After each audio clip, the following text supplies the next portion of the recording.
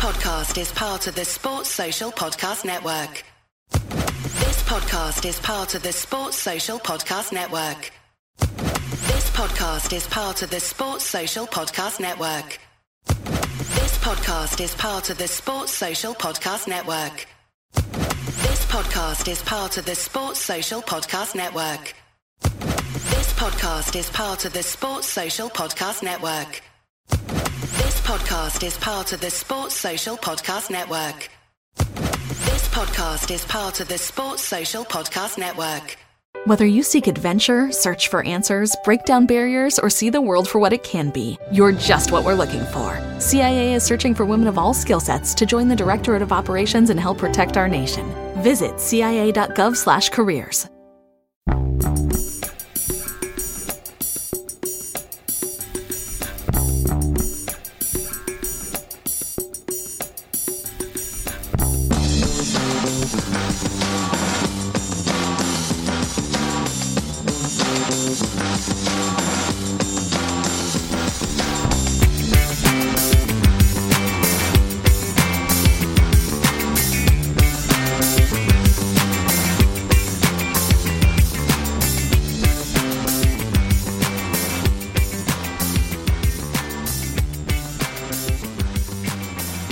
Welcome to A Celtic State of Mind. I'm Paul John Dykes, and today I'm flying solo, and we're going to be talking about the aftermath of our European performance last night. Celtic progressing into the Europa League Play-off, courtesy of a slim 1-0 defeat of Riga. What did you think of that? What did you make of the performance? What did you make of Neil Lennon's lineup? Did he choose the right personnel? Did we play the correct formation? These are all the questions that are currently being asked amongst the Celtic support. And I ask the question, is the hysteria justified? I've seen a lot of, in fact, there's been mass hysteria surrounding last night's performance, and the fact that we just narrowly squeezed into the Europa League playoffs, where of course we will be playing Sarajevo of Bosnia. We're aware of Sarajevo, having met them last year and defeated them 5-2 in aggregate. It sounds comfortable, but over the two legs, I remember the home leg being a wee bit less comfortable than the away game. This is going to be a one-off against Sarajevo next Thursday. We'll be covering that game on A Celtic State of Mind, and we'll be covering the game live. How do you think that will go? We've got another game. They're coming in thick and fast. We've got another game on Sunday against Hibs. Hibs are a side who I actually rate very highly. I think a lot of people are thinking along those lines at this moment in time. I did predict at the beginning of the season that they would be pushing for second spot. That might have a lot to do with the managerial partnership of Jack Ross and John Potter, because I've got a soft spot for them. I think that they're a great management team. I think that they're going to do very well with Hibs this season, and I do predict that they're going to be the second force in Scotland this season, after Celtic, of course. We were talking yesterday about how the Scottish game is going to be impacted again and further through the coronavirus, following the announcement that the Scottish government may not allow football to be played in Scotland until March or so. So there is no sound quality issues whatsoever. So Tosh Bear or commenting on YouTube, I don't know if there are any issues at your end. The sound is all up and running at this end. The mics are on, the cameras are on. As you can see, I'm on my own. If you ever want to join us on A Celtic State of Mind, pay us a visit, get on the show, tell us your thoughts, get involved in the discussion. That's what it's all about. And the comments are coming in thick and fast on Twitter, Facebook and YouTube. I'm going to work my way through as many of them as possible, because it's just me and you guys out there today. So a few points. First and foremost, massive game against Hibs on Sunday. I think Jack Ross and John Potter have got a really decent side. They've bought extremely well, and they've started off really well. Actually, they probably could have beat Rangers last week. I think they were unlucky and a wee bit disappointed actually not to beat them after the 2-2 draw. After that, there was a lot of stick flying around about the boy Porteous. There was people actually saying that maybe Celtic should be interested in him. I think he's a good enough player. Certainly seems to be doing well at Hibs. And, you know, just because he's played well against Rangers doesn't mean to say that we should be interested in him. We've got our own troubles at the moment in terms of players who may or may not be interested in various clubs all over Europe. I've been watching this morning with interest the English Premiership, or the English Premier League rather, transfer roundup. I hear no mentions whatsoever of any interest in some of the Celtic stars who are apparently attracting interest, and those players are Olivier Encham, Chris Ayer and Odson Edouard. I think there's also going to be some interest in the likes of Ryan Christie, who hasn't yet signed a new contract, so we'll have a wee chat about that as well. I've been seeing a lot of talk around Edouard's performance last night, and some people were asking whether or not he was interested. I don't think it comes into that. I really don't. I honestly don't think last night's performance had anything to do with Edouard's attitude. One broadcaster questioning his attitude, as well as Ayer's and Julian's, which is a wee bit concerning, but I don't know where that information comes from, or if it was an observation.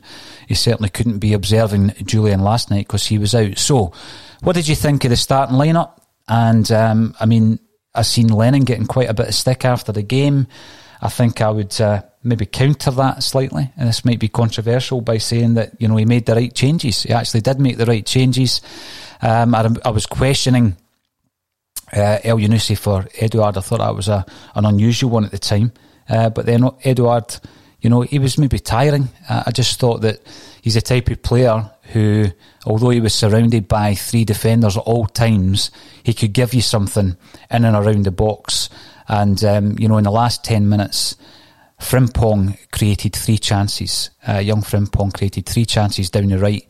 He was brilliant actually when he came on, wasn't he? He came on about 32 minutes into the game due to an injury on James Forrest, and it looks as though Forrest is going to miss the game against Hibs, which is unfortunate, because, you know, it would have been good to have maybe even push Forrest out left and start with Frimpong, even though El Yunusi came on and scored the winning goal, such an important goal. I'm now doubting whether his best position is out wide left. He seems to be doing better in the middle, and obviously that was an excellent finish last night, but it was all really down to the performance of Frimpong. Celtic, for me, weren't really in any danger last night. I can understand because it was an uninspiring performance. We scraped through. It was a last minute goal. We certainly didn't want extra time, but we were dominant. That's the word used by Lennon, and I don't think we can argue with that. 71% possession against 29 away from home. I've seen a few comments last night on Twitter saying that if it was a two-legged affair and we went over there and won 1-0, we'd be delighted. Granted, we would be, but unfortunately it's a one-off, and the next game's going to be a one-off as well. And, you know, last night proved there are no easy rounds, there's no easy games, no easy ties in Europe at this moment in time. I had predicted 3-0, and I had predicted that Albion Ayeti was going to score the first goal. He was not selected. I was quite surprised that we didn't maintain the partnership of Ayeti and Edouard that we've seen some good signs of. And we started off with Edouard. He came off, he was up against it, wasn't he? I mean, there was one point where he's come back 30-40 yards to get involved in the play, because, you know, every time he gets the ball, he's got the back to go, he's got three players round about him, and it was difficult for him. Frimpong was the best outball we had all night. I think that Taylor was, played his usual game, got loads of the ball down the left, but there definitely seems to be an imbalance between the right-hand side of the park and the left. It would be fantastic if we could try and, balance that off a wee bit. We've seen Forrest playing out on the left, and he's very effective on the left. I think Forrest comes in, he likes to come in on his right foot. Unfortunately, he's going to be injured. Who do we start out wide left? It wouldn't surprise me if Neil Lennon started again with Taylor. The big issue with Taylor, I think, is getting past his man, getting the crosses in. Very much the opposite of what Frimpong was doing last night. So let's go through some of the comments that are coming in via YouTube, Twitter and Facebook. And on YouTube, if you're watching the show on YouTube, please subscribe to us, because we are building up our YouTube following. It's free to subscribe, and you'll get daily content from a Celtic State of Mind. And we are producing other content as well, live shows, podcasts and pre-recorded TV style shows. So we're going to keep them coming. We might even get a live event at some point, definitely not this year, but we are planning some live events next year, and we're going to be publishing our first book very, very soon. I'll tell you all about that at some stage during the show. So, Jean Paul II, or is it Jean Paul II? If that was a two-legged tie, would anyone be moaning about last night's result? I don't think so. Well, you know, Paul the Tim, actually it was, that I seen tweeting that last night, and, you know, Paul would have been at the game, I'm sure, if we were allowed. He made that point, and it's a good one. No, I don't think there'd been much groans and moans. We were just happy to get over there and get the result. And I think, you know, in the past, you get kind of criticised whatever you say, really, to be honest with you. I was critical of Neil Lennon after the Ferencváros defeat a month ago. I then came into some criticism myself for having the audacity for criticising the manager for not playing a striker, you know, as part of the starting lineup. Last night, I'm defending him. I'm defending Neil Lennon after last night. I don't think it was an inspiring performance. We scraped through against Riga. And but what I would say is that, you know, we weren't really in any danger. I think there was one point where Beaton came to our rescue. It was a 3-on-1 situation. Beaton, who, by the way, he might have been overshadowed by Frimpong because of what Frimpong did when he came on, but Beaton had a very assured game at centre-half, and I'm now looking at him as someone who might start. He might start on Sunday, because obviously Julien's been carrying this back injury. We'll need to wait for an update on his fitness to see if Julien will be considered to start against Hibs. And if not, Beaton did enough last night, didn't he? He looked fairly assured when he came on against Livingston. He obviously, you know, he likes having the ball at his feet, but I thought he looked really good. You know, Duffy was the guy that Celtic fans, me included, were screaming for. We were desperate for Duffy to come in. Certainly not writing him off, but I don't think he was great last night. He looked a wee bit ropey. He gave the ball away far too often for my liking. Looking at Chris Ayer, the man who is at the centre of a lot of speculation, mainly from Italian football. AC Milan might be interested in him. He's on a shortlist, certainly. How did he play last night? I thought he played well. He got loads of the ball. He didn't go on any of his usual marauding runs where he can sometimes make up 40, 50 yards. He played a lot of safe balls. I think Scott Brown played a lot of safe balls last night as well. But once we realised that Frimpong was the out ball, and I think Christie went over there to support him. Christie was all over the park. You've seen him supporting Frimpong. You've seen him supporting Taylor as well on the left. And, you know, it was a bit of a hit or miss with regards to the set plays from Christie, but he did play in Frimpong, which led to the goal. So there was several players, I think, came out at last night's performance pretty well. But generally, a lot of Celtic fans were unhappy this morning. So let's also have a look at IH Decorating, who's commenting on YouTube. And he says that the worry for me is how often we have looked laboured and lacking spark this season. The performance at Kilmarnock earlier in the season has been served up time and time again. Well, I did open up by saying, you know, that last night certainly was fairly uninspiring, and I'm sure you'll agree with that. However, a lot of the teams that were playing are playing that type of game, aren't they? You know, Livingston, Kilmarnock, and I think last night was the same, where they're playing with a huge amount of players behind the ball, 9-10 outfield players behind the ball at any one time, sometimes a whole team behind the ball. It's hard to break it down. St Mirren, we saw it against St Mirren as well, and following that game, you know, Edward was being criticised for not being very effective, but that's a difficult game for a lone striker to play as he was last night. So, yeah, we are playing up there. I'm not making excuses. I'm just trying to balance that one out. It's not been very exciting a lot of the time. We need to raise our game on Sunday. There's no doubt about that whatsoever. Joe Porter. Joe, you seem to get involved in most of our broadcasts, so thanks for your support and thanks for getting involved. You're commenting on YouTube. Riga had never lost a home game in Europe until last night. So well done, Celtic. These dire games will happen. The important thing is to win, and that's what they did. I agree with that. I really do. And you know, you also get criticised for having the attitude of a win's a win. I'm not going into this blind. I'm not going into ignoring any of the frailties that we have seen over the piece, because I know that we're not firing all cylinders at the moment. But I think we do get some insights from the types of performances that we saw from the likes of Frimpong and Ryan Christie. I thought Ryan Christie was one of our best players. When I looked into the midfield, McGregor was his usual self, energetic, all over the park, willing to take responsibility, take the ball and try and make something happen.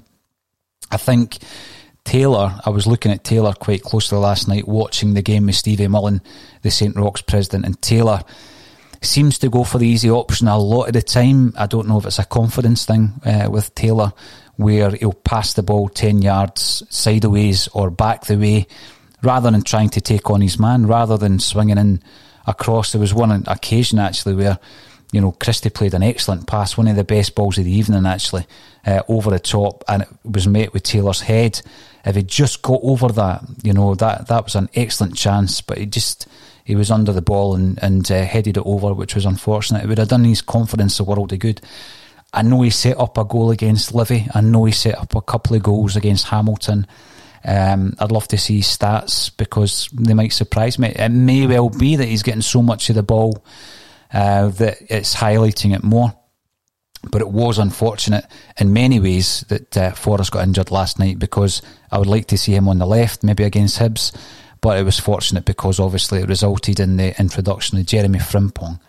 Now, Jeremy Frimpong, when he first came into the Celtic side, and you remember these performances, particularly at Celtic Park, but also the game up at Pittodrie, he was electrifying, wasn't he? I mean, you gave him the ball and he was just leaving a trail of players in his wake. Jinky wee player. I says to Jim Simonetti, who appreciated it, he had the spirit of Jinky. Wasn't comparing them before anybody starts lambasting me for using both of those names in the same breath. But he had that ability to take on a man or two or three and get the ball in. A big criticism was the final ball, but I think what we saw last night was that certainly that part of his game was excellent last night. He set up 3 really good chances in the last 10 minutes. One of them, I don't know how it stayed out, a Yeti. It was blocked on the line from the defender. The second one, I think Yeti was either leaving it for Edouard at the back post. I don't know if there was a shout or if he was trying to jump over it and back heel it. I'm not quite sure what was going on there, but 2 excellent chances preceded the winning goal. And it was just a sense of relief, wasn't it, when El Yunusi struck home from about 12 yards. Excellent technique to get his body around that sideways and get the ball in, nestling into the corner of the net.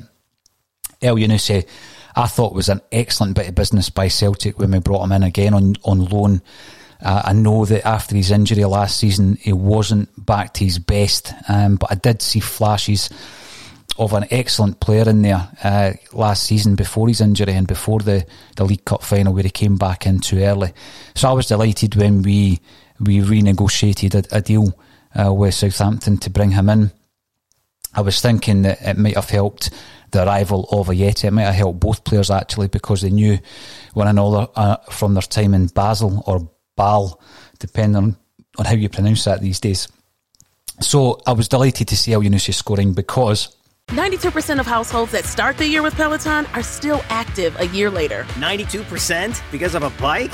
Not just bikes. We also make treadmills and rowers. Oh, let me guess, for elite athletes only. right? Nope.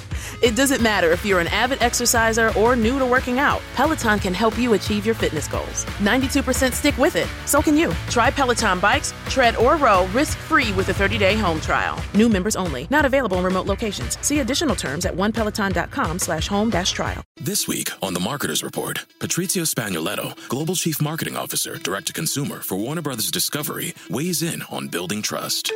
Trust is a really hard thing to build and a really easy thing to destroy, and we have to be very respectful about that. Our partnership with iHeart has really helped us build that trust and that relationship with the on-air talent. As the #1 audio company, iHeartMedia gives you access to all. Every audience, live conversations, trusted influencers, and the data you need to grow. Go to iHeartResults.com for more.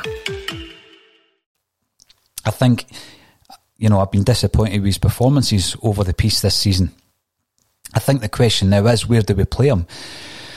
He might be the best option out left. I don't think it's his best position, to be honest. He seems to be better coming in. It was a point made by Lawrence Connolly on one of the previous broadcasts, and I've got to agree with Lawrence that when he comes inside, he seems to look very comfortable in the centre of the pitch. Last night's finish was absolutely sublime. So that'll be interesting to see how we start on Sunday. It seems to be interesting every time we see the team lineup. Now, Richards, McMinn, you're commenting on YouTube. Welcome to the show, Richard. The concern for me is that there seems to be no solution to the lacklustre play. A solution must be found before it is too late.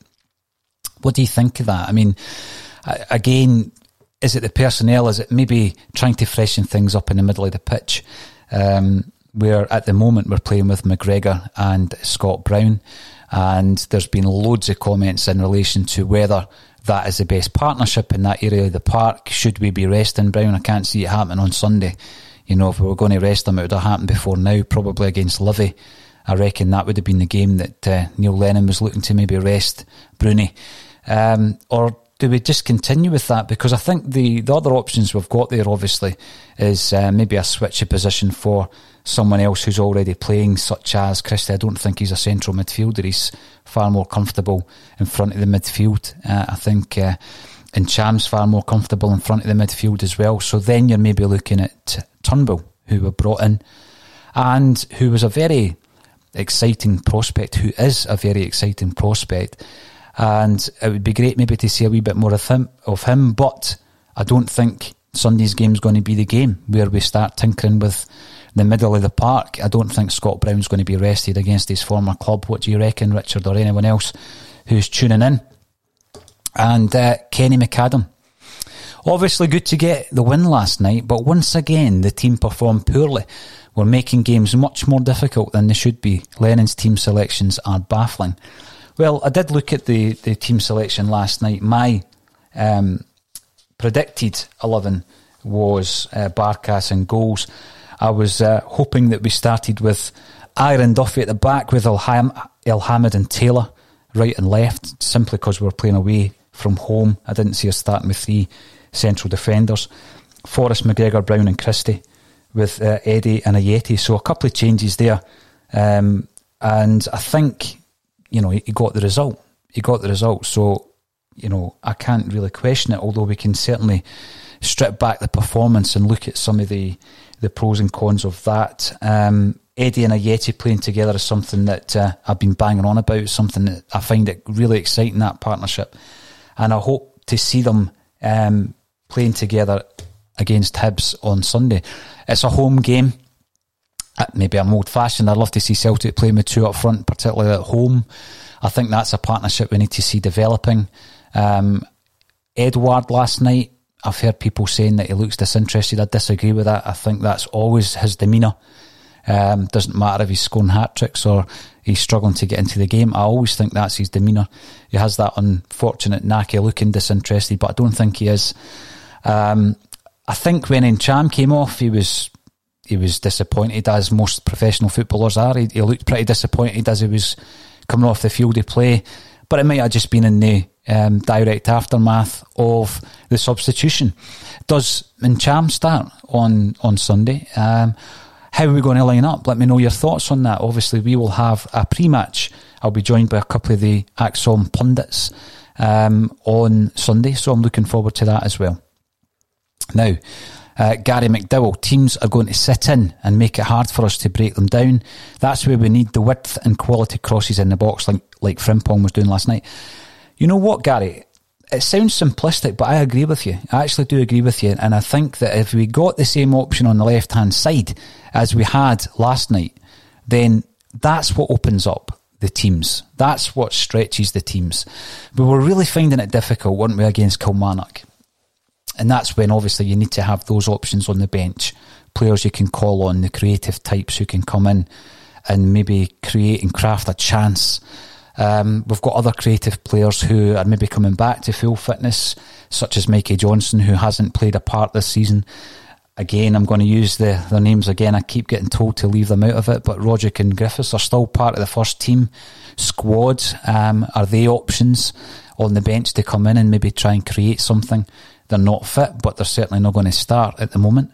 I read an article rather this morning around Karamoko Dembele and whether or not he should be there or thereabouts. I can't see that happening at the moment. I really can't, because obviously there are suggestions coming out of Celtic that he may not be happy. He might not be happy at the moment, and I don't know what he can't be happy about. He shouldn't be expecting to start games for Celtic at this stage based on the hype, because at the moment you've got to look at what he's doing. Obviously, when he gets an opportunity in the first team, Neil Lennon's watching him at training every single day, and Lenny will know when the time is right to bring in the young lad who's only 17. I don't think it helps when his contemporaries are flying the nest and going to places such as Blackburn Rovers and Bayern Munich. I don't think that's useful at all for Celtic when we're looking to progress a player like Dembele, because it may turn his head. He may be looking at some of the vast improvements in wages, for example, that a player at Bayern Munich might get at the age of 17 against what someone at Celtic might get. And people of his age may be becoming a wee bit impatient. And unless you are two things: one, exceptionally talented, but also two, exceptionally lucky. And I mean lucky in respect of, let's look at the last 17-year-old to come into Celtic and to staple himself into the Celtic team, and that was Kieran Tierney. Now, I'm not calling Kieran Tierney lucky to be there, but we all know the circumstances around Tierney's rise to the first team. So he was exceptionally talented, and the second part of that equation is that he was exceptionally lucky that day that Celtic needed a left back in the bounce game, and he was the guy that played in that game, and he impressed Ronny Deila. Now, Karamoko Dembele has been, more hyped than any Celtic youth player since Islam Farouz, and he made it into the team. He made his debut as a 16-year-old. He made his European debut as a 16-year-old, youngest Celtic player to play in Europe. He sat on the bench against Hearts in the Scottish Cup final. So the development, it was rapid, it was meteoric. 1 minute he's playing for Scotland, the next minute it's England. There was a tug of war on an international level. The hype about that boy playing for, at the age of 13 for the development stroke reserve team. I know it's not in a reserve league, but it is the second string. It was intense, wasn't it? And it's hit a brick wall at the moment. I think there's a few reasons for that. One is he's maybe a wee bit disillusioned, and that's disappointing, because at his age, when you're looking at the development of players and the importance of this season, he would have got a chance. He might still get a chance to play several games this season. We've got a lot of competitions coming up. You look at last night. Now, if Dembele was sitting on that bench, as he had been at the beginning of the season, and, James Forrest gets injured, you've maybe got two options. Obviously, Neil Lennon picked the correct option last night anyway by bringing on Frimpong. He was the game changer, but one of the options might have been Dembele at some point this season when that injury happens. I'm not saying necessarily last night. But Dembele has either talked himself off that bench, or he's not performing in training. So we'll need to have a look at that. I'd love to see him develop and become a part of the Celtic side. I really would. So I think that what we would love to see is we'd love to see a bit of that balance and having the left side as exciting and as creative as Frimpong was last night on the right.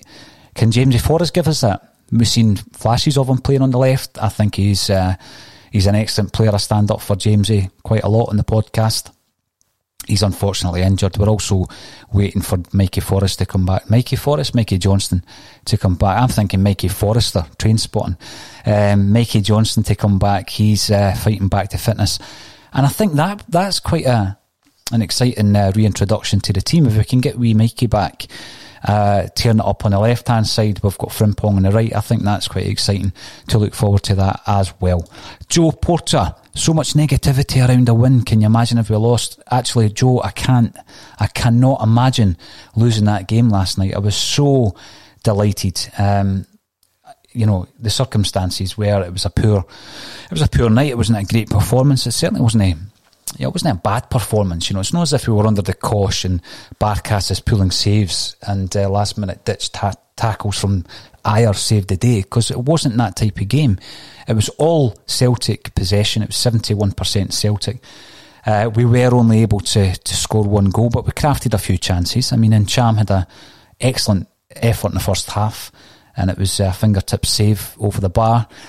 That was the type of thing we were going to score in the first half anyway, because we were really struggling to break down the defence of Riga, who did exactly what I think they went out to do. They probably would have been happy to go into extra time to see if they could maybe nick a counter-attacking goal.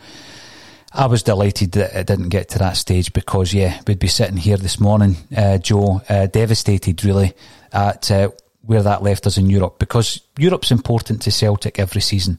But I think this season there's a wee added importance, and that is due to the fact that the financial element of any European competition adds to the Celtic coffers. And we, like every club, are going to be affected by the pandemic. We are now facing down a situation which may be another 6 months before we're back into football stadiums. Unthinkable, isn't it? But it's the reality of it. So that then leaves us to wonder where we're going to be in 6 months' time. It makes us wonder, are we going to cash in on some of our assets? As I say, I was looking at some of the speculation around the English game being obviously where a lot of the money is. And they don't seem to be commenting on players like Cham, who previously was said to be interested in Southampton, or Edouard, who apparently was interested in Villa and Arsenal. I don't see them connected or linked on any of the news bulletins that I've been watching this week. It may well be that Celtic are doing their business privately, which they are good at, let's be honest. I mean, it wouldn't surprise me if we had a couple of players on our sites, but we'll need to wait and see. Will we play the loan market? I think it's an option. We're talking about balancing the side. Let me throw in one of my favourites again, and saying, would Paddy Roberts maybe open up the left-hand side of the park in the same way that Frimpong's opening up the right-hand side? Is that what we need? Another creative winger? I'd love it. I really would. And that isn't a dig at Greg Taylor. I think Greg Taylor is getting loads of the ball. It's just, he's not creating the chances that we need to break down these tight defences. Kenny McAdam, you're commenting on YouTube. I agree. He's agreeing with Richard, who commented earlier. Lennon waits far too long to recognise an act when either formation or personnel needs to be changed to affect a game positively. It's a criticism I hear a lot in Neil Lennon. It's one I've used myself. Sometimes you think, well, he's never going to make a change at half time. The Frimpong change was forced on him. We give credit to Frimpong.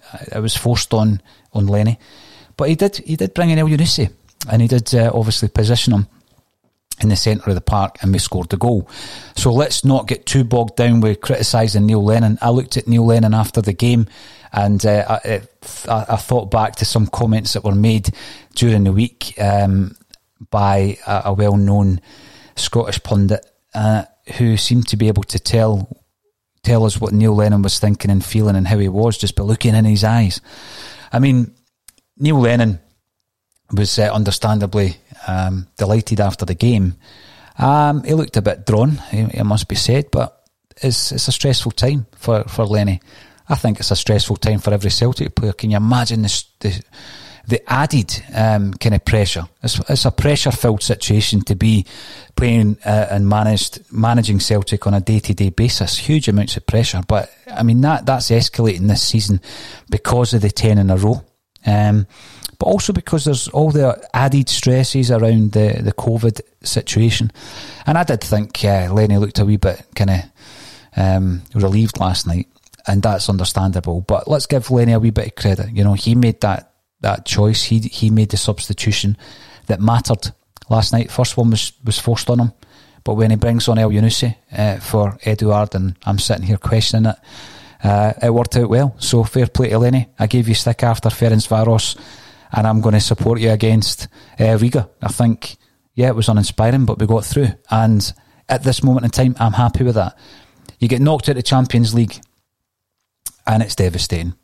And you talk about it all week, as we have, and we're still talking about it now a month later. I think it was 4 weeks ago we got knocked out by Ferencváros. Celtic need to be at that top table. We all know that. There's no excuses. But we now have the Europa League, and I'm really desperately wanting to be in the group stages. And I'll be excited to see the draw and everything else if we're able to negotiate the tie against Sarajevo. And I remember when we drew Sarajevo last season in the Champions League qualifier.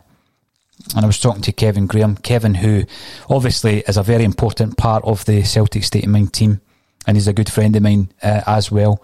And I've got friendly with him through the podcast, so I've got to be thankful for that as well. And Kevin and I were chatting about the last time Sarajevo were at Celtic Park, because we know it was the first time we'd played them in a football sense. I thought back to 1993, and it was the first gig I ever went to, and it was at Celtic Park, strangely enough, and it was U2. Now, U2 will divide opinion. They'll divide opinion on this podcast and elsewhere, but back then, I loved U2, you know. It was, they had come back with Acting Baby, and then it was a Zoo TV tour, and what was the name of the album? Europa. Yeah, Europa had just come out, and they were playing a gig at Celtic Park. My first gig, my first concert, and it was at the time where Bono used to do that thing where he would phone, you know, important people on the planet to try and go live to them and ask them questions and put them on the spot in front of a huge audience. And at that time there was a live satellite broadcast to Sarajevo, and it was really, at that time, at that age that I was, it was quite harrowing to watch, because, you know, what the girl said is that the bombs and the guns and the grenades and all that were drowning out the sounds of her fellow people who were being beaten and raped at that time. And it was really harrowing. And my mind went back to Sarajevo and that song that U2 did with Pavarotti, Miss Sarajevo, beautiful song. Revisit it, it's beautiful. So when I seen Sarajevo were lying in wait for us, or we were lying in wait for them as it happened, that's what it took me back to. It took me back to Celtic Park. And better times when we could all just stand together in groups and all that kind of stuff. So we're going to be playing Sarajevo again away in Bosnia. It's going to be a tough tie, and hopefully between now and Thursday we don't get any more injuries. It's a big game against Hibs. We've got to go with our strongest side. Every game's massive, but then we're back again on Thursday, and we'll be covering it all on A Celtic State of Mind. So what Kevin did after that discussion about Sarajevo is he wrote a fantastic article, and you can read that article on axom.net. So please visit the website www.axom.net and just search for Sarajevo or Kevin Graham and read that article. It was brilliant. Now, on the subject of writing, I'm going to deviate for a second before I come back to your brilliant points that are coming through. You know that I like a bit of writing myself. I've published 4 books. I've not published them. I've had them published. I wrote them. It's the Marketer's Report. This week, Patrizia Spagnoletto, Global Chief Marketing Officer, Direct-to-Consumer for Warner Brothers Discovery, weighs in on the difficult task of building and retaining consumer trust. Trust is a really hard thing to build and a really easy thing to destroy, and we have to be very respectful about that. Our partnership with iHeart has really helped us build that trust and that relationship with the on-air talent. The best thing for us to do is to build a relationship with our consumers. And if those consumers have a relationship with the DJs that are on air, then we want to build on that. House of the Dragon, which was one of our most successful, if not the most successful campaign we've ever done for a show, audio was a core part of that. As the #1 audio company, iHeartMedia gives you access to all. Every audience, live conversations, trusted influencers, and the insights and data you need to grow. Not just a media company, iHeartMedia is your access company. Go to iHeartResults.com for more. And Quality Street Gang was my first one. And the latest one is going to come out at some point. I'm not quite sure. I'll need to speak to the publisher. But it took me 5 years to write it. It was on the Celtic jersey. But what we're doing at A Celtic State of Mind is we're actually publishing books as well. So what I decided to do was speak to David Potter and Tom Campbell. Tom, who is based in Canada. David, who is based in Kirkcaldy. Two Celtic historians. And no one has written more books on Celtic than David Potter. Tom Campbell is, in my opinion, the finest writer of Celtic books. His writing style is beautiful. It's beautifully written. He's very poetic. He's a fantastic writer. So I put the two of them together and I pitched them a wee idea on a Celtic book called Forever Celtic. Now, this project has been in the works for about 2 years, and I'm delighted to say that we are nearing completion of that project. Tom and David will have the final manuscript over the next couple of days just to have a final read through. And a good friend of mine is designing the cover as we speak. And that book, I hope, will be on the shelves at the end of October. So we're publishing it. A Celtic State of Mind are going to publish it. We're going to sell it direct. We're going to sell it direct. So this sponsor's logo that you see above us will be replaced for a while with the book, and that will show you where you can buy it. You'll be able to buy it directly from A Celtic State of Mind. We have the shop on the website, and we'll try and keep it as inexpensive as possible, and we'll try and do the whole thing ourselves, and we'll run a limited print to see how it goes. But it's David Potter and Tom Campbell, so obviously it's going to be a good read, and I've read it and I've edited it, so it is a good read, and it's beautifully designed as well. So we're going to be announcing a release date very, very soon, and it will be available in time for Christmas. So there you go, and that will assist us with the costs that it takes to run A Celtic State of Mind and allow us to broadcast on a daily basis. So please support that project, and we will tell you much more about it in the weeks to come. Talking of Celtic books, let me know what's your favourite Celtic book, because mine is The Glory and the Dream by the aforementioned Tom Campbell with his good friend Pat Woods, who is, if I say Tom Campbell's the finest writer, I would say Pat Woods is the finest researcher of Celtic books. And when they work together, the books are always tremendous. But the best, in my opinion, is The Glory and the Dream.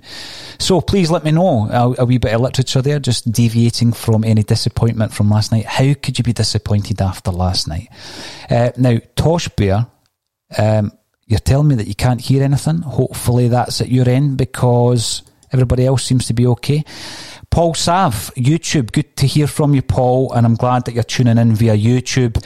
Anybody else who's tuning in via YouTube who hasn't already subscribed, click subscribe, it's free. We'll keep you updated not only on our broadcasts and our podcasts and our TV shows, but also on things like Forever Celtic, which is going to be our first release. We've got other plans. I'm not going to give too much away, but some of the contributors to Celtic State of Mind are also working on other projects, and we're going to publish them.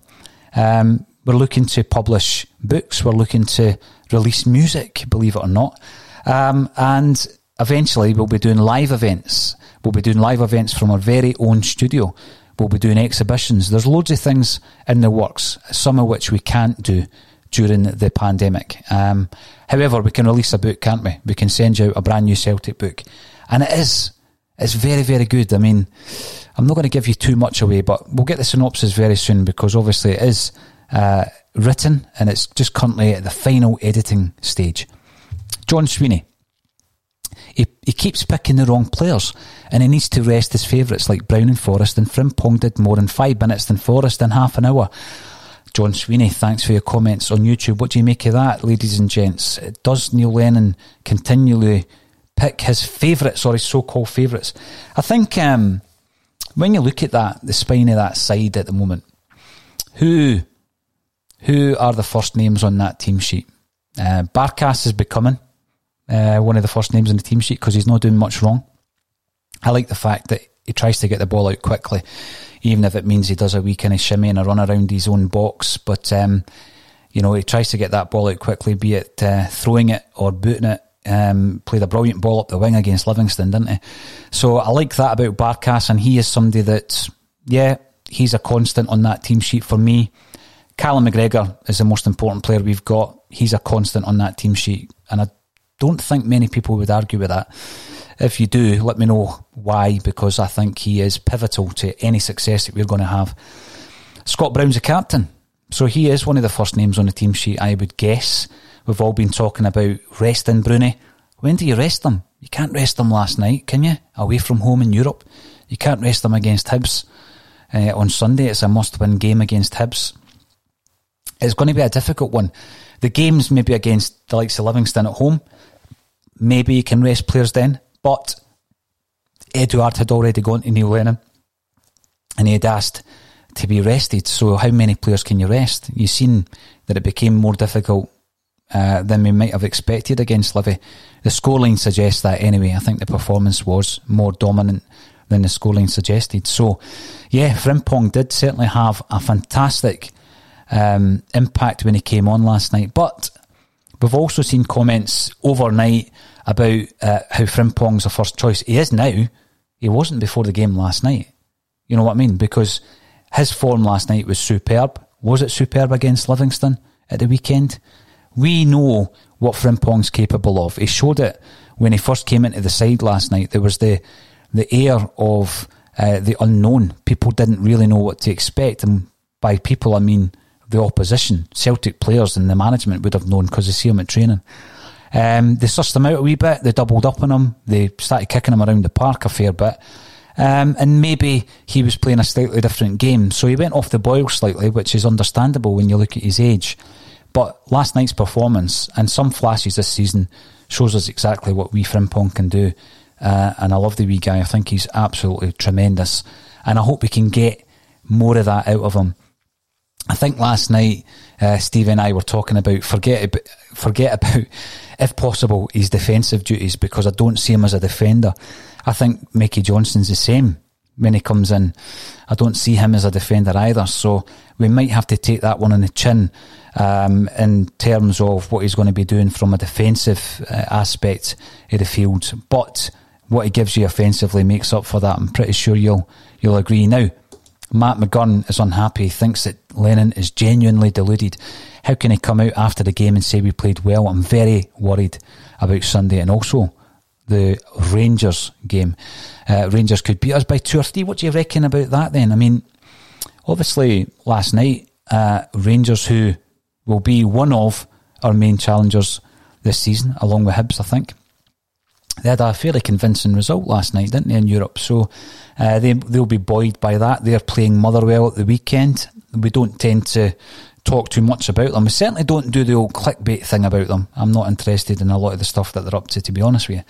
But if we're talking about any of our competitors, then obviously they will come into it. And we need to be interested then. It's hard to say. I mean, Celtic, I think it says it all that we've only dropped points once this season. We've only failed to win a game domestically once. It was a very disappointing game, of course it was. But we're not playing particularly well and we're still winning. And I think that says a lot as well. Whereas perhaps teams like Rangers are playing at the absolute optimum at the moment. So there is going to come the time where Celtic start playing at their optimum, and perhaps the team starts to level out in terms of the personnel, because we've seen a lot of changes up until now, and the team that I think is the best team will be different from a lot of you guys who are tuning in today. So when Lennon comes out, I think it would be understandable for him to make these comments. He's not going to criticise, I don't think, under the circumstances, he's going to criticise the team after last night, particularly when we need to prepare for Sunday. And the games are coming round so thick and fast, and we're into the next round. And we know that it's the first time Riga have lost a game there. It was interesting how the Scottish media pundits were referring to Riga as a a brand new side and all this kind of stuff, that it just so happens that we're playing in the same stadium, because obviously we don't have the same attitude to new signs playing in Scotland as well. Billy Beard, Taylor's not good enough for Celtic. Right, you're entitled to your opinion, but what we like to see, Billy, is we like to see a wee bit of substance to that. So why isn't he good enough? Why isn't he good enough? I've got my own opinion on Greg Taylor, and to say that he's not good enough, is he a good enough left back? Is it just that he's getting so much of the ball in the final third? Does that make him not good enough? Because we would expect our left back to be in the final third as much as Taylor is. Or is it just that he is still adapting to that role? Let me know your thoughts on Taylor's performances so far. Now, free speech for the dumb. We see comments coming in from you regularly, so thanks for getting involved via YouTube. Last week, Spurs were getting beat with 10 minutes to go by a team I'd never heard of. There's no very easy games now in Europe. We are through, job done, on to the next game. It would have been a bit of a disaster if we got beat last night, but we didn't, all right? So obviously, after a game, we don't just ignore any of the deficiencies. And I'm sure that Lennon and his team will be looking at every single kick of that ball and how we can improve. Again, people might think this is just too basic, but I would counter that by saying that the statos, as great as stats are, as fantastic as statistics are, we're getting to the point sometimes, I feel, that, you know, what's the point in playing? Because you can tell us what's going to happen. Just fire all your stats into a big computer system. It's like war games. We don't even need to play the game because you know better than us. There's so much more to the game than that. There's instinct, you know. There's winning a game that you should lose. There's losing a game that you should win. All down to instinct, all down to bad form, all down to errors or an individual bit of brilliance. Who saw Frimpong's performance coming last night? Who could have predicted that Frimpong was going to be the best player on the pitch last night? We knew what the boy's capable of, but this is where we need to use the stats, but we can't fully rely on them. So what you're saying last night is right. We're through. We got through. It wasn't a great performance. We were totally dominant. 71% of the possession. Have a look back at the game where we beat Barcelona in 2012, and I don't mind harking back to that. It was a monumental result. Look at the possession. I mean, it was so uncomfortable as a Celtic fan that night. It was a backs to the wall performance, and I've spoken to Celtic fans who wouldn't like to play that way very often. It was a needs must against potentially the best club in the world, and we won. But it was probably 70-30. It might have been 80-20. That's how dominant Celtic were last night on the ball. That's how dominant Celtic were against Riga last night. 71-29. But then someone might counter that by saying we need to create more chances. I agree with you, we do. But we created 3 brilliant chances in the last 10 minutes, all created by Frimpong. We had some speculative chances in the first half. McGregor, Encham, striking from distance. Do we need another winger in the same kind of mould as Frimpong? Who is that winger to play on the left?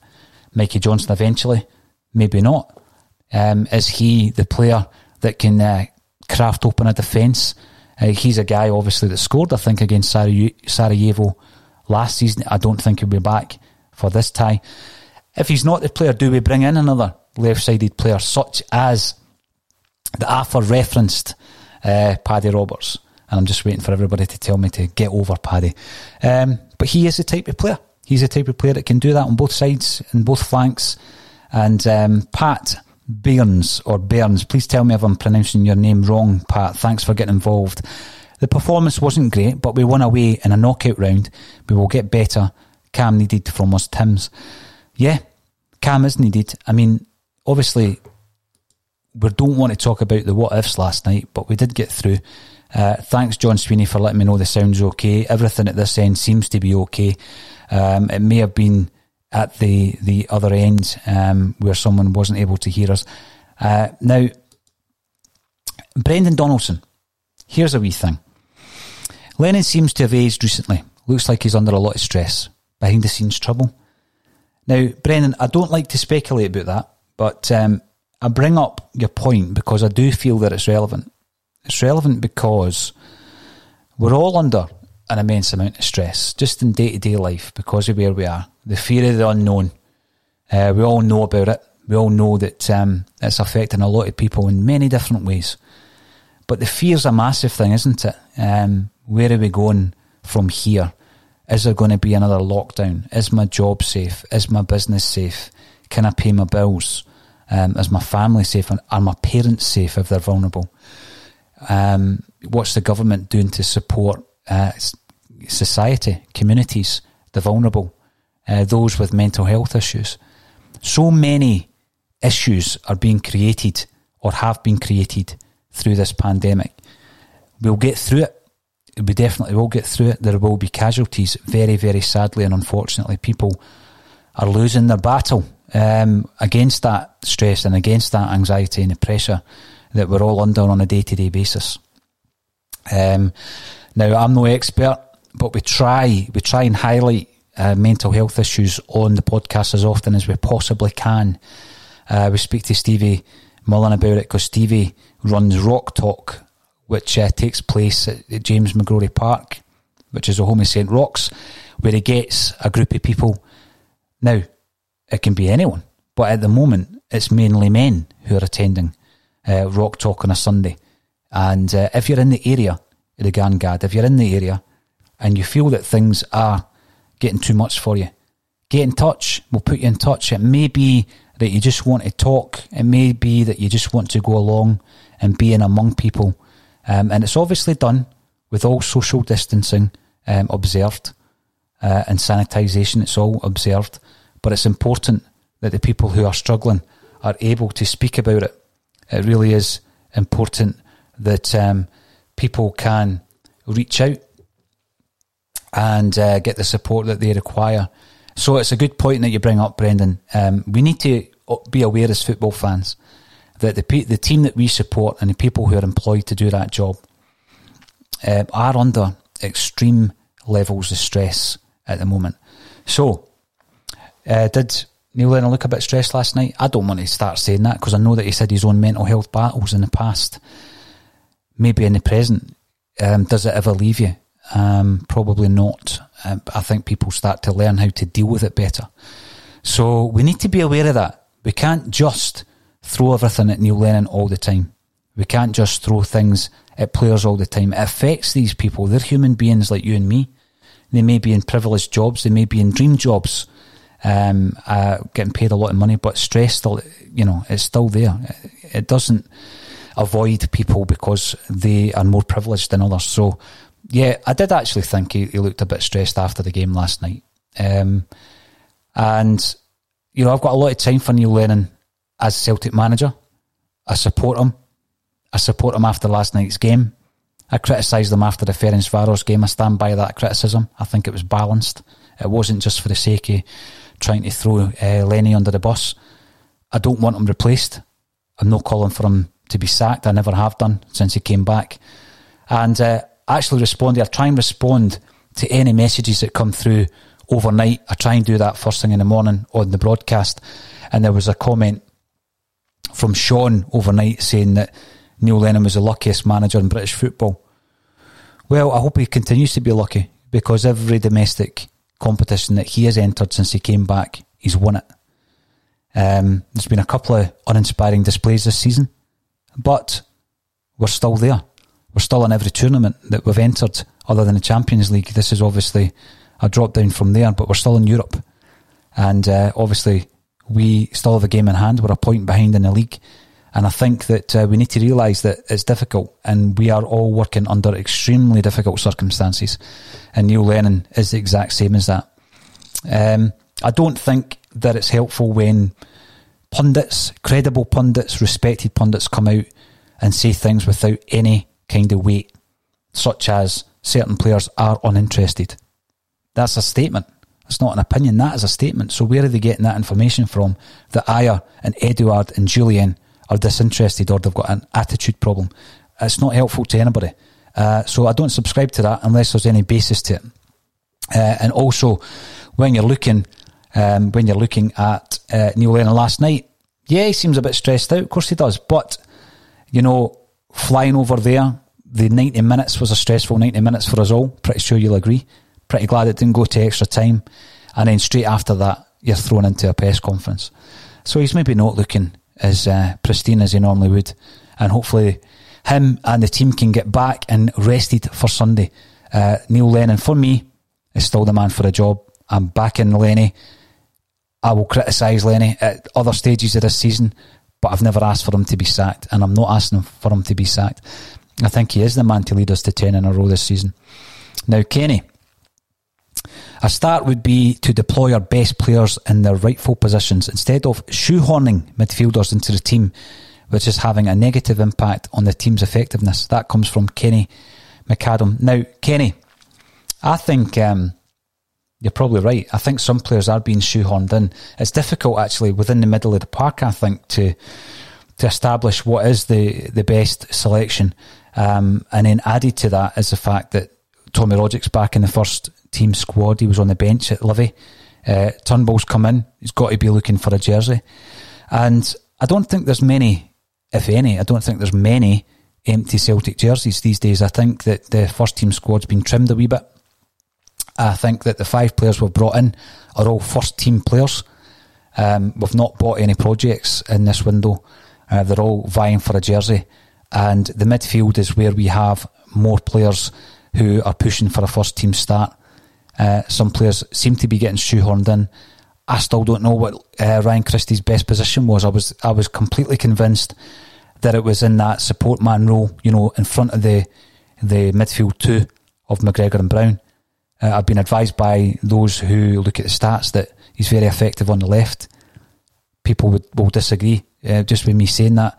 I certainly think we need someone on the left who's going to balance the side. So we've got Frimpong out on the right, and at this moment in time, after last night, he'll be in my team on Sunday without a doubt. But I would like to see someone on the left. We've seen El Yunusi out there. Is he the player out there? Again, he's not performed this season, I don't think, as well as he did for spells last season. So is his best position in the centre.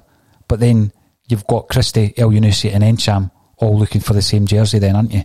So who's the best out left? Who's the best in that support role behind the front 2, if we're playing 2 up front? So, it is about identifying the best positions of players, and I never like to, unless absolutely necessary, play anybody out of position. That's one thing that I would definitely try and avoid. And we've done it in the past, and we've done it in big games, unfortunately. Now, Tam Mannion, thank you for getting in touch, Tam, via Facebook. You're asking what my thoughts are on the level of abuse aimed at our management on social media. I love constructive criticism and reasonable debate, but I was sickened last night with the vitriolic nature of the abuse. Yeah, seen a wee bit of that myself, Tam. I mean, after the game, obviously, what we do with a Celtic state of mind is we have the post-match reaction.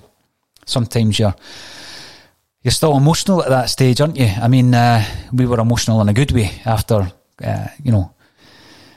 getting that last-minute winner. It was great. We were jumping about in here in the studio, and there was a sense of elation and a sense of relief as well.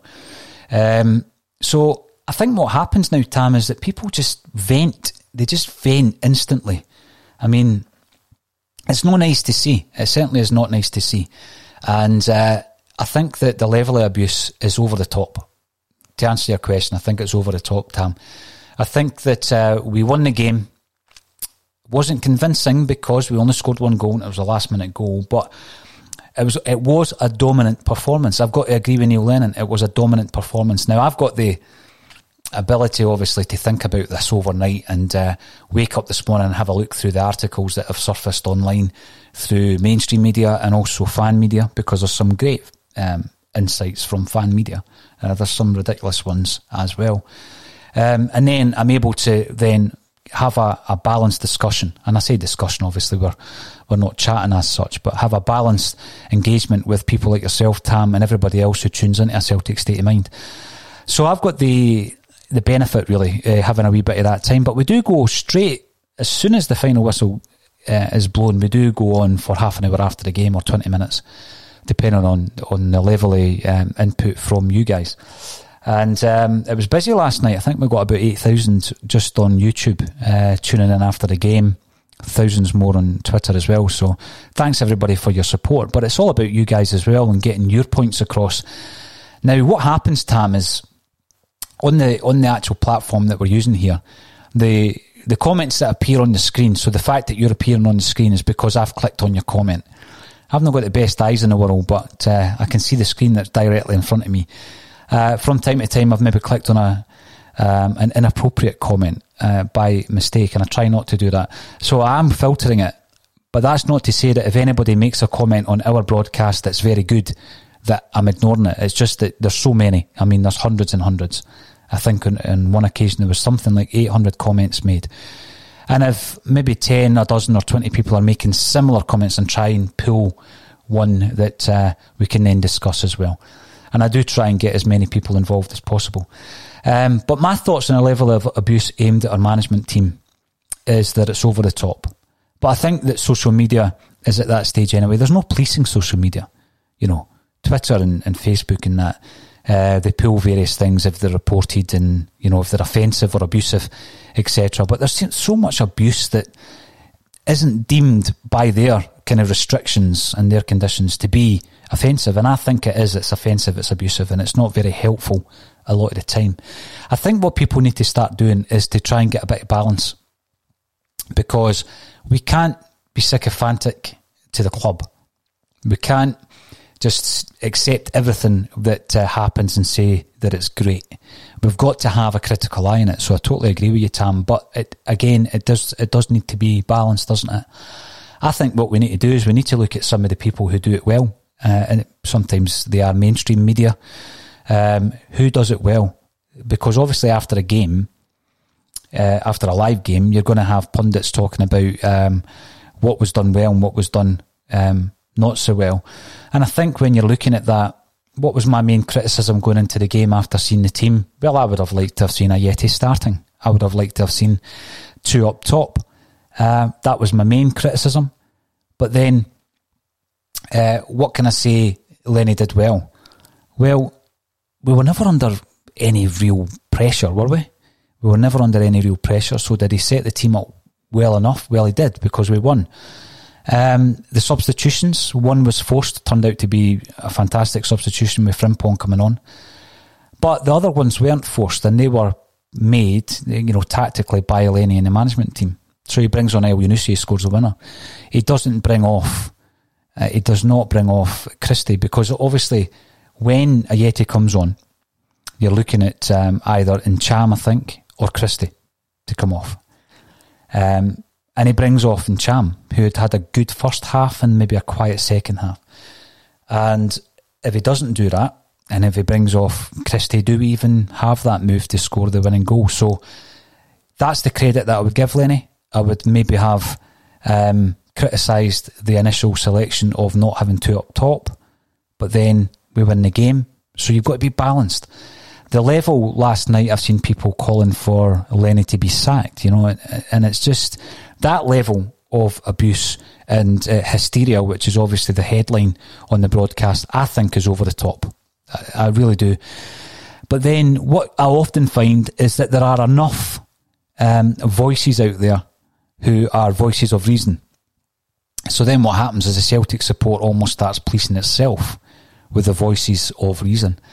And then there's been other times, to be honest with you, Tam, where I go home, I put the phone up the stairs, and I don't look at it again until the next day, because I know what's coming. And I know the level of vitriol that's going to be used when speaking about Lenny and Celtic.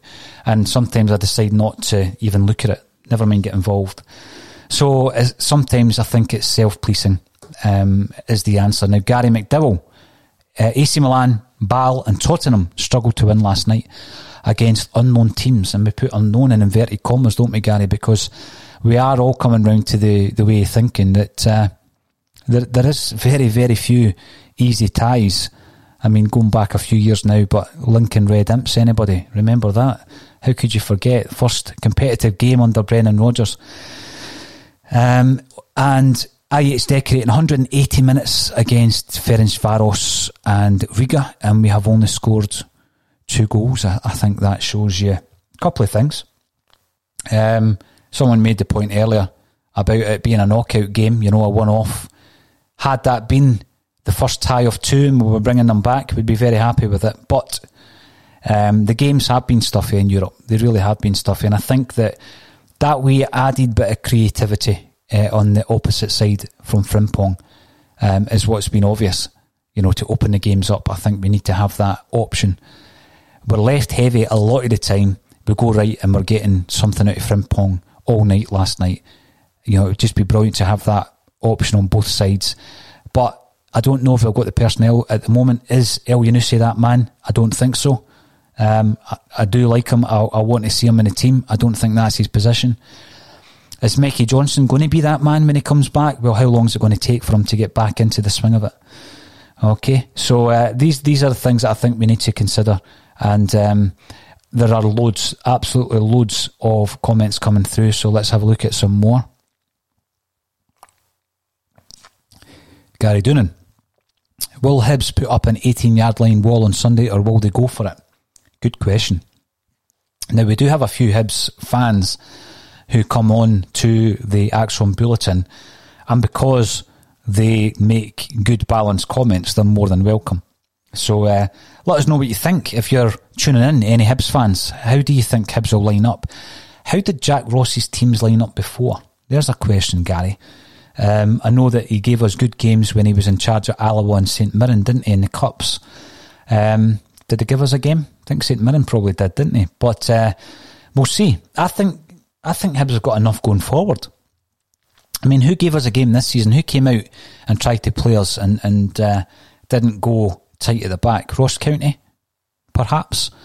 I disagree with Dermot Desmond. I don't think that we were flattered with 5-0. I thought we were totally dominant in that game. Yeah, they had a few chances in the first half. They were lofting balls over the back three who were getting to know each other. The wind was carrying them on. And, but we won 5-0. So, good point, Gary. Let me know what you think, everybody. Are Hibs going to line up defensively against us on Sunday? John Sweeney thinks that Eddie is frustrated with Lennon when he keeps playing a midfielder up front to partner him. Still waiting for a Yeti to partner him. Listen, I'm totally up for that. Let's get the partnership working between a Yeti and Eddie, because I think that there was a huge part of last season, wasn't there, where everything was being carried by Edouard up front. And, Lenny's made the comment himself, sometimes we forget he's only 22. It's a lot. It really is a lot of responsibility for the 22-year-old to be carrying up the front. He's getting singled out sometimes for the treatment, as he did against Dundee United, where, niggling kicks, niggling nudges, etc., catch up with him. He's been numbered out in terms of 3 men marking him. He's bringing the ball down, he's got his back to goal, and he's got to try and negotiate 3 defenders. How good would it be if he could just drop that off or knock it off to a Yeti? I think that is a must for Sunday. Now, we asked for Hibs fans to get involved, and Paul Colquell has answered the call. Welcome to the show, Paul. And he's saying that Hibs played with 2 strikers on Sunday, so that might suggest that they're going to come out and give us a game on Sunday. It's a better spectacle, isn't it? It's less frustrating for Celtic fans to watch, trying to break down 11 men behind the ball. So let's have a look at that, and that will be interesting to see. Now, Celtic Rab, a long time supporter of a Celtic state of mind. Good to see you, Rab. Good to see you getting involved. High Breeze could get a result on Sunday if they come at us. I'll tell you what, there'll be goals in it if they do. It'll be interesting to see how they line up. And finally, I'm going to say finally, because we've been on for about 70 minutes. And it's all been me doing the talking. One of the guys who often helps me out is Kevin Graham. He'll be back to us on Sunday. He'll be one of the match day pundits on Sunday. Kevin Graham says that Jack Ross will do what he did with Alloa and St Mirren. High press when required and well organised. Yeah, let's hope he does, because I think that that suits us fans a wee bit more as well, doesn't it? So, I'm looking forward to Sunday, and we will have a whole panel. I think there's going to be 3 of us.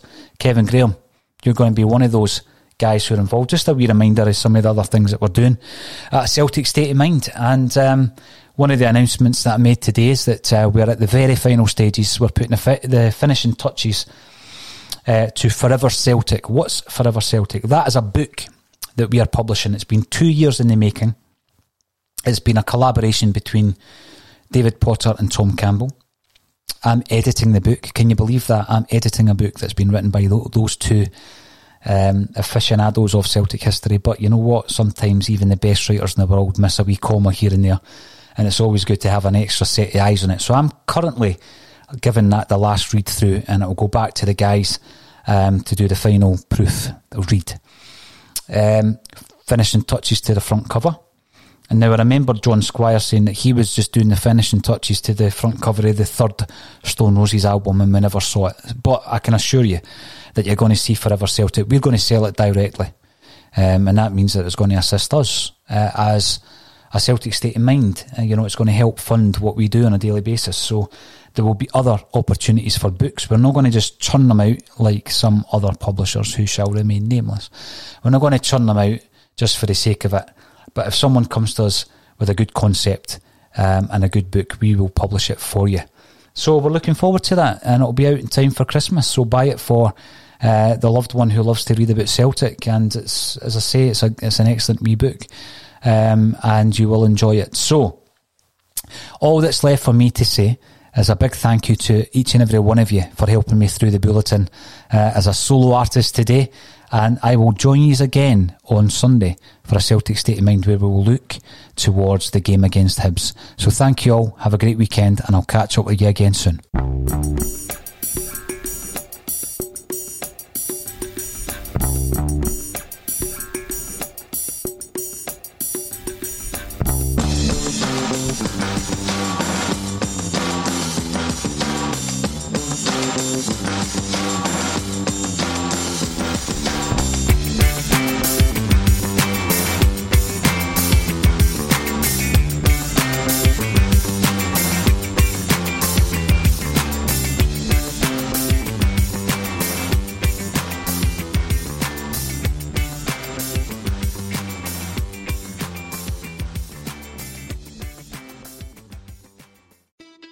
It's the Marketer's Report. This week, Patrizio Spagnoletto, Global Chief Marketing Officer, Direct to Consumer for Warner Brothers Discovery, weighs in on the difficult task of building and retaining consumer trust. Trust is a really hard thing to build and a really easy thing to destroy, and we have to be very respectful about that. Our partnership with iHeart has really helped us build that trust and that relationship with the on-air talent. The best thing for us to do is to build a relationship with our consumers. And if those consumers have a relationship with the DJs that are on air, then we want to build on that. House of the Dragon, which was one of our most successful, if not the most successful campaign we've ever done for a show, audio was a core part of that. As the #1 audio company, iHeartMedia gives you access to all. Every audience, live conversations, trusted influencers, and the insights and data you need to grow. Not just a media company, iHeartMedia is your access company. Go to iHeartResults.com for more. Sports Social Podcast Network. Sports Social Podcast Network. Sports Social Podcast Network. Sports Social Podcast Network. Sports Social Podcast Network. Sports Social Podcast Network. Sports Social Podcast Network. Sports Social Podcast Network.